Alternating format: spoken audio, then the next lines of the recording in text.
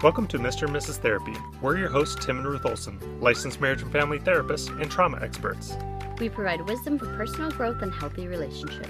Stick with us and you'll gain practical tools and insights that will help you be a healthier and happier you. Welcome to part 2 of EMDR, and this is a continuation of our previous conversation. If you haven't listened to part 1, please go back and listen to that before you listen to this episode. Remember that when we talk about trauma, it's not necessarily the textbook definition of trauma, but it really is any disturbing event that you've experienced that you can feel on your body, or when you think of it and you bring it up, you feel a disturbance. And so that's what EMDR will focus on and help with. And so again, trauma is a big word, but it doesn't mean that the event that affected you has to be like the stereotypical horrible car accident, military veteran, or something along those lines. It can definitely be something like getting attacked by bees, or a careless word from a parent that just stuck with you and you can't get it out of your mind, or an embarrassing event you went through. That's not a huge deal, but when you think about it, you still feel embarrassed today. And so for us, the bar for trauma is very low. It's anything that when you think about gives you an unpleasant emotion along with that. Right, and that's why some of the stories that we use, it seems like you may think, well, that's not really trauma, right? EMDR is so powerful and can help with many different levels of disturbances and trauma. So let's talk a little bit about our daughter. And this is actually the first time we had done it on any of our kids. And when you're doing EMDR on kids, sometimes it can look a little bit different from doing it on adults. Adults are better able to access and kind of put themselves in the position of their memories. And so sometimes when you're working with kids, you have to bootstrap it a little bit. You have to add in a little bit of a stimuli. And so this story, it's not going to be the exact normal process of going through EMDR, but it is still a good explanation of, or a good example of how things start and then how they can end. And so obviously, right, podcasting had been a topic in our family because we planned on launching one, and we did, and here we are. But while we were talking about it, our kids were around, and our oldest daughter, Hannah, she heard us talking about podcasting. Unbeknownst to us, I think she'd gotten a hold of your phone, Ruth, and she started recording videos of herself talking about gardening. And we just one morning, we woke up, we were looking through Ruth's phone, and we just found this video of Hannah. It was like, I don't know, what was it, like 10 minutes long or something like that? It was like a good amount of time. Yeah, and she actually said, welcome to my podcast. We're going to be talking about gardening. And then she just kind of launches in and just starts talking about all the stuff that she knows about gardening, because we had a garden in our backyard and we were planting a bunch of different things. And we were just blown away. We were so impressed by her. And so that morning we called her in. We're like, Hannah, come watch this video we found. And we started playing it, and she was mortified. And we were laughing because it was so cute and so well done, and we were so proud of it. We were by no means laughing at her, but she saw the video, and she just felt so uncomfortable and embarrassed, and she went under the covers and just started crying. Crocodile tears she was crying, just absolutely weeping about this. She was so embarrassed about it. And so we tried to talk to her, we tried to tell her how good it was, and it made no difference. And what I said earlier is when you're feeling something emotionally, logic is not going to fix how you feel. We can tell her all we want, how impressed we are, how wonderful it was, but it just isn't making a difference because her brain is telling her, nope, this is embarrassing, this is shameful, oh my gosh, I feel so awful about this, even so much that she wanted to just hide under the covers. She didn't even want people to see her because of how embarrassed she was. And so obviously, fortunately or unfortunately for her, she has two therapists as parents. And so instead of just sweeping it under the rug, we started working on fixing the problem with her. We brought her out from under the covers. We got our handheld buzzers to start processing through this memory with her. And she was just super embarrassed and like talking about, oh my gosh, I said this.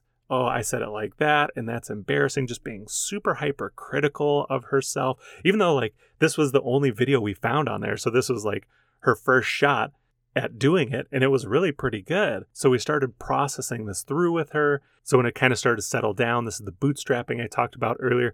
I started playing the video again, then she would get uncomfortable again, and then we'd do the buzzer some more to help her process more. And we kind of were doing this maybe 15 or 20 minutes or something along that line. And then at the end, she was able to watch her video all the way through and not feel embarrassed, but be logically critical and say, I would do it like this instead, but not be upset or beat herself up over it. It was uncomfortable because, we're her parents and we do this to people all the time. We subject them to their own emotional discomfort. But then as our parents, we're taking our own child through it and we're like, oh my gosh, she's so emotional. We felt bad. We had what's called in psychology countertransference, where her emotions were affecting us. And so we're like, oh, should we keep going? I don't know. Are we making a mistake? But then we just kept pressing through. And then at the end, she felt totally fine. She was happy with her work. She would make edits or changes to how she did it in the future, but then was no longer beating herself up about it. And she was proud of it overall. And so it was really an interesting thing to see. And there really was a point for me where I was like, oh, I was cringing. I had to leave for a little bit because I was just seeing her cry. And, that idea of re-traumatizing them and making them go through it again and again. I see that all the time when I'm going through it with my clients. But like he said, to see our daughter going through it, I even told Tim, I was like, oh, is this the right thing that we're doing? So it was just so different to see it in our own family and to see it with our daughter, who I think at that time was probably 7. Yeah, I think that sounds about right. She was probably around 7 when we did this, and she's 9 now. And actually, it's not even just her being okay doing her own podcast and things like that. It also affected how she engaged with people socially after that. On the spectrum of introvert versus extrovert, our daughter's pretty introverted. She kind of takes after me in that way, where I'm fairly introverted. But then after she went through this, her introversion became much lighter. She came much more towards the center, where she was better at engaging people and talking to people. And a lot of the shyness had kind of worn down. Absolutely. I was able to see that the very next day because we went to a birthday party for one of her friends from dance. And typically when we go to parties, she'll kind of stick next to me as her safe place, which is rightly so, right? I'm her home base. And she'll go out, maybe observe what's going on, and then come back.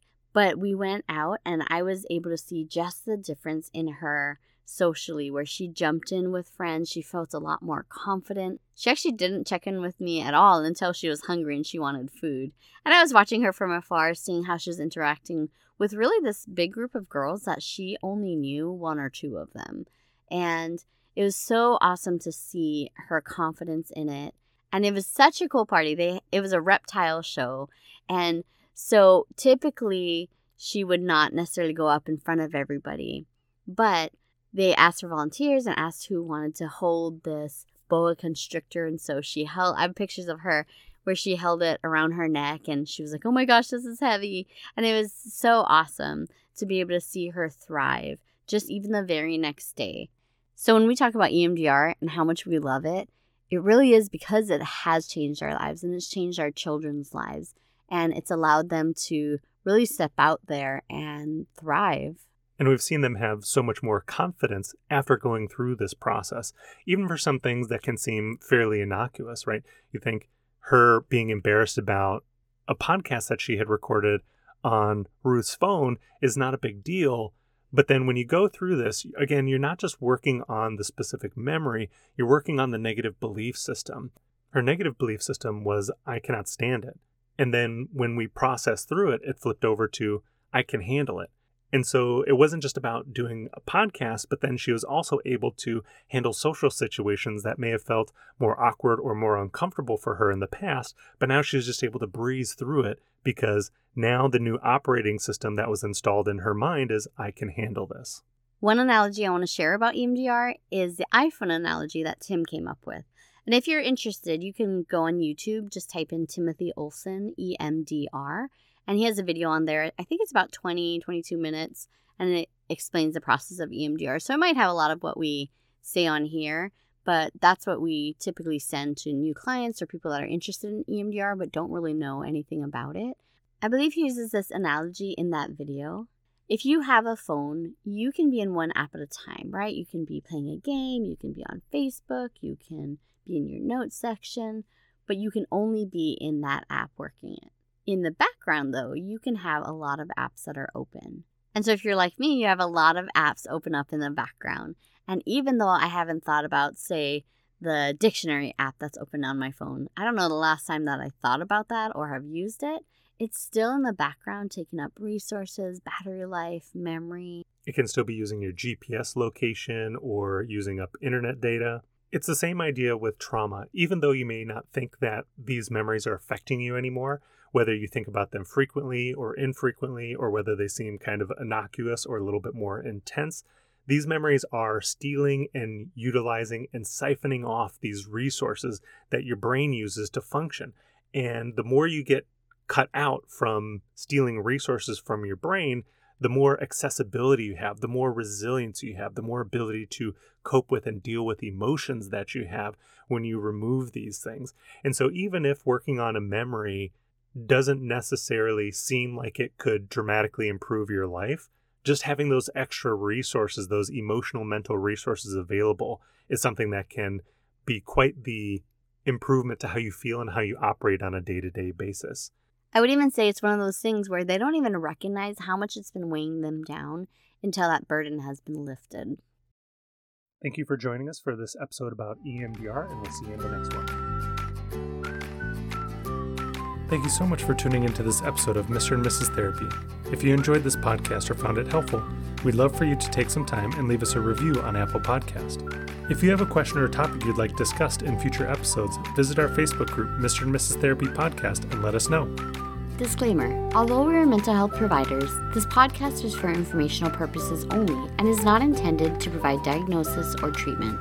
Please seek professional help if you're struggling with persistent mental health issues, chronic marital issues, or call the National Suicide Hotline at 988 if you are contemplating suicide.